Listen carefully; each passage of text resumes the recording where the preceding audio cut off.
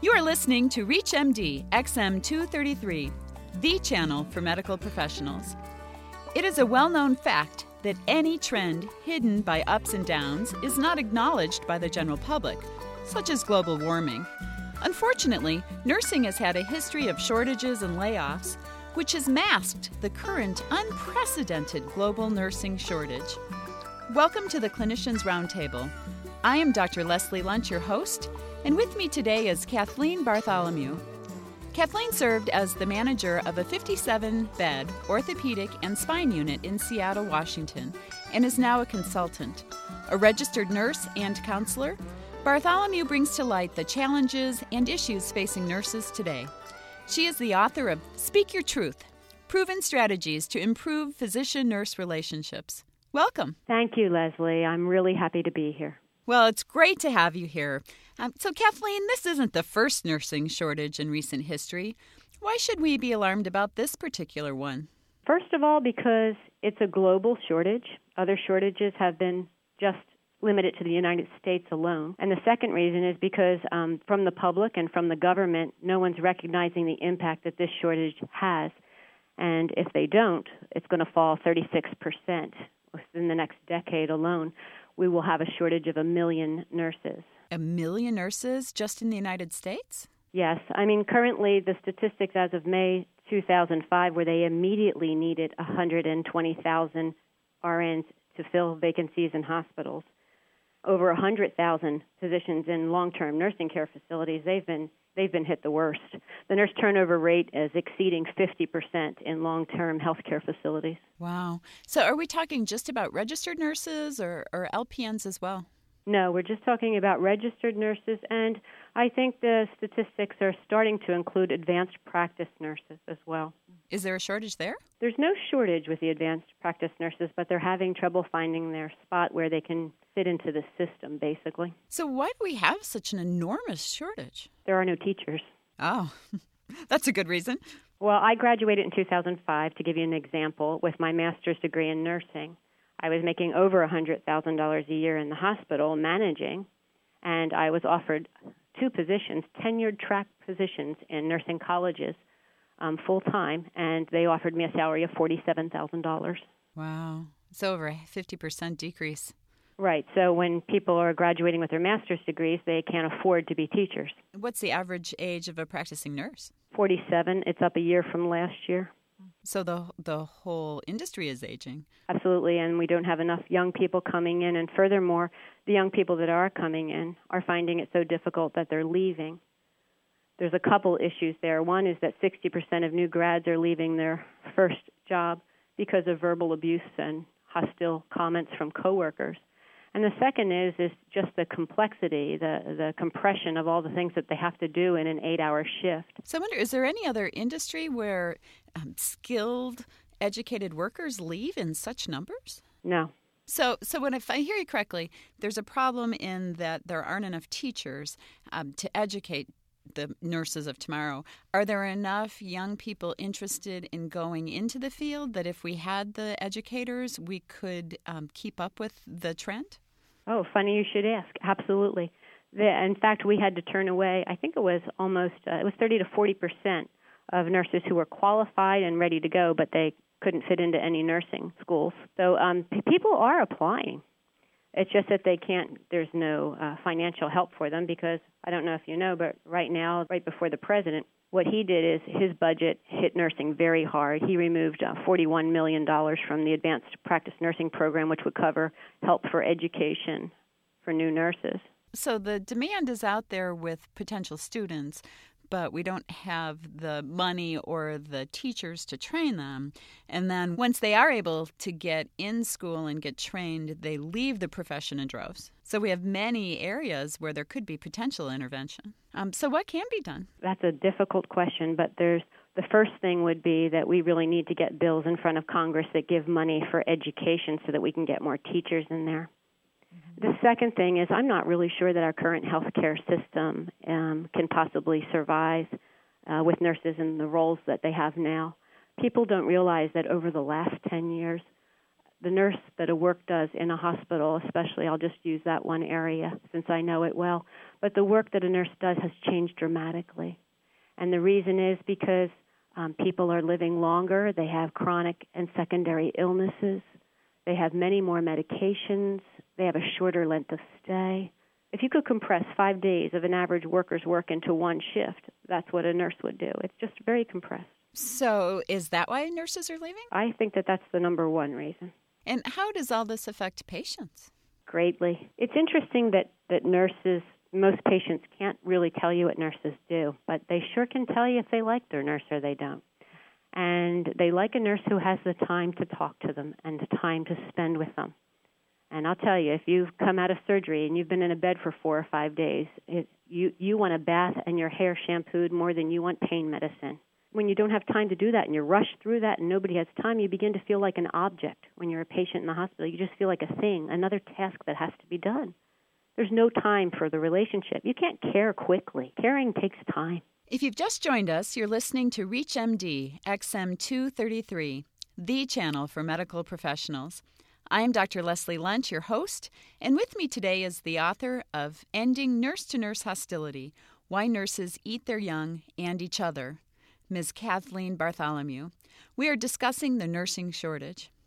So Kathleen, patients don't get probably the TLC that they used to by nurses? They not only don't get the TLC, but that nurse is really busy. And a nurse did a lot more than the TLC. She looked at the doctor's orders, and she'd look at past orders. For example, I can't tell you how many times a patient will come from surgery, and they're not on their pre-surgery medications. Who finds that error? The nurse does. Yesterday, I go in, and my patient's tachycardic. Heart rate's 124 consistently. I go to get the chart, and none of the heart medications had been restarted. So not only is it perhaps a less pleasant place to be, but perhaps the hospital is a more dangerous place. For sure. Everyone's familiar with the 1999 IOM report that said, 48 to 98,000 people die a year in hospital, specifically of medical errors. So you're feeling as if we had a greater number of registered nurses, this could impact that dreadful statistic? Absolutely. When you're rushing around trying to get tasks and supplies, there's other things. There's the supplies that they need are not at the bedside. There's only one place to get medications. Nurses stand in line to get the medications. People are on sometimes 13 and 14 pills. And by the time one nurse can sit there and recheck and double-check those meds to make sure that they're all the meds, a half an hour has gone by.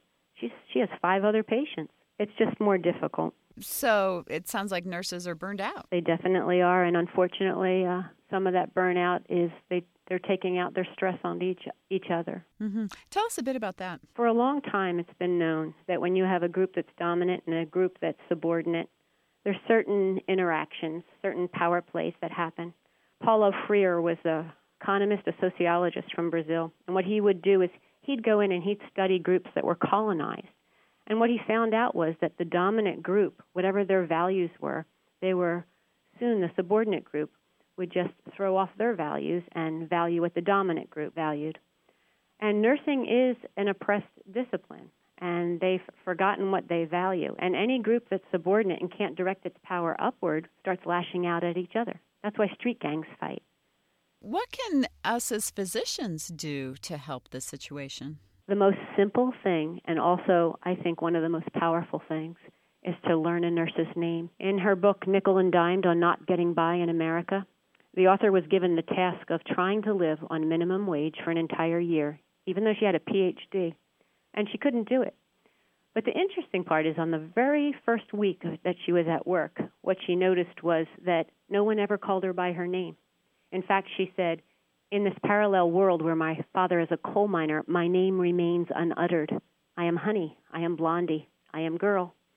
That's what we used to do with the slaves when they came to America. We would not name them. It was just boy or girl, because to name somebody puts them in a different category, and you have to see them as a human being. So learning a nurse's name is powerful. I can't tell you, when the physicians at our hospital started learning the nurses' names, the nurses would literally come up to me and said, "Dr. So-and-so called me by my name today." And there was a retirement dinner, and one of the nurses I found at the corner, and she had tears in her eyes. She was over at at the corner of the room. And I said, "What's the matter?" And she turned to me and she said, "I've worked here for 15 years and he doesn't even know my name." Isn't it interesting, though, in this environment where everybody's busier and more stressed, that we actually don't turn to each other for support and help? You would think that would be the natural instinct. I think that's the first instinct, but I think that when things continue, I think that does happen at first.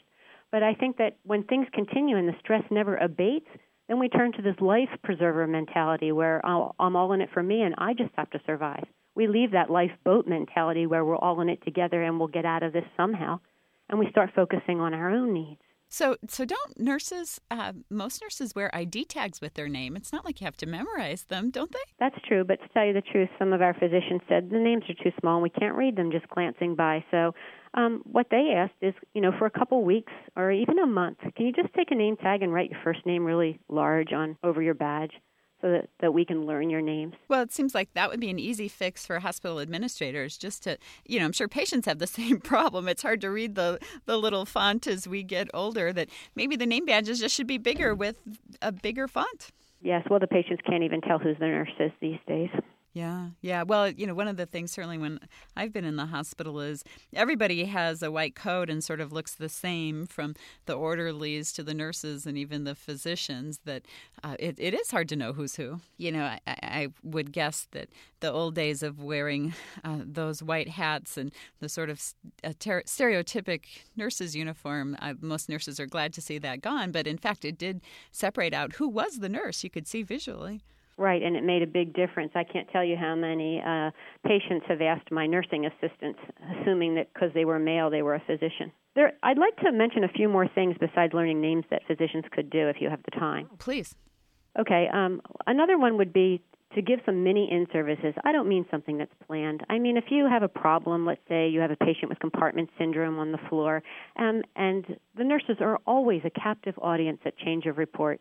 7 o'clock, 3 o'clock, all the time. You can count on them being there. Walking in and just speaking to the group for 5 minutes about something that you've noticed on the floor you want them to pay special attention to is wonderful. It really helps. And then the other thing is, really, if somebody has a joint event, whether it's education or celebrating, if there's a drug rep who's come to town, or it's an in-service, or you just want to have a Christmas party, don't brush it off as not being important on your calendar. Because those are the times where we get to know each other as human beings, and that relationship that you build from human to human is critical. I want to thank our guest, Kathleen Bartholomew. We've been discussing what we can do about the nursing shortage. I'm Dr. Leslie Lunt. You've been listening to the Clinicians Roundtable on ReachMD XM233, the channel for medical professionals. For comments and questions, please send your emails to xm@reachmd.com. Thank you for listening.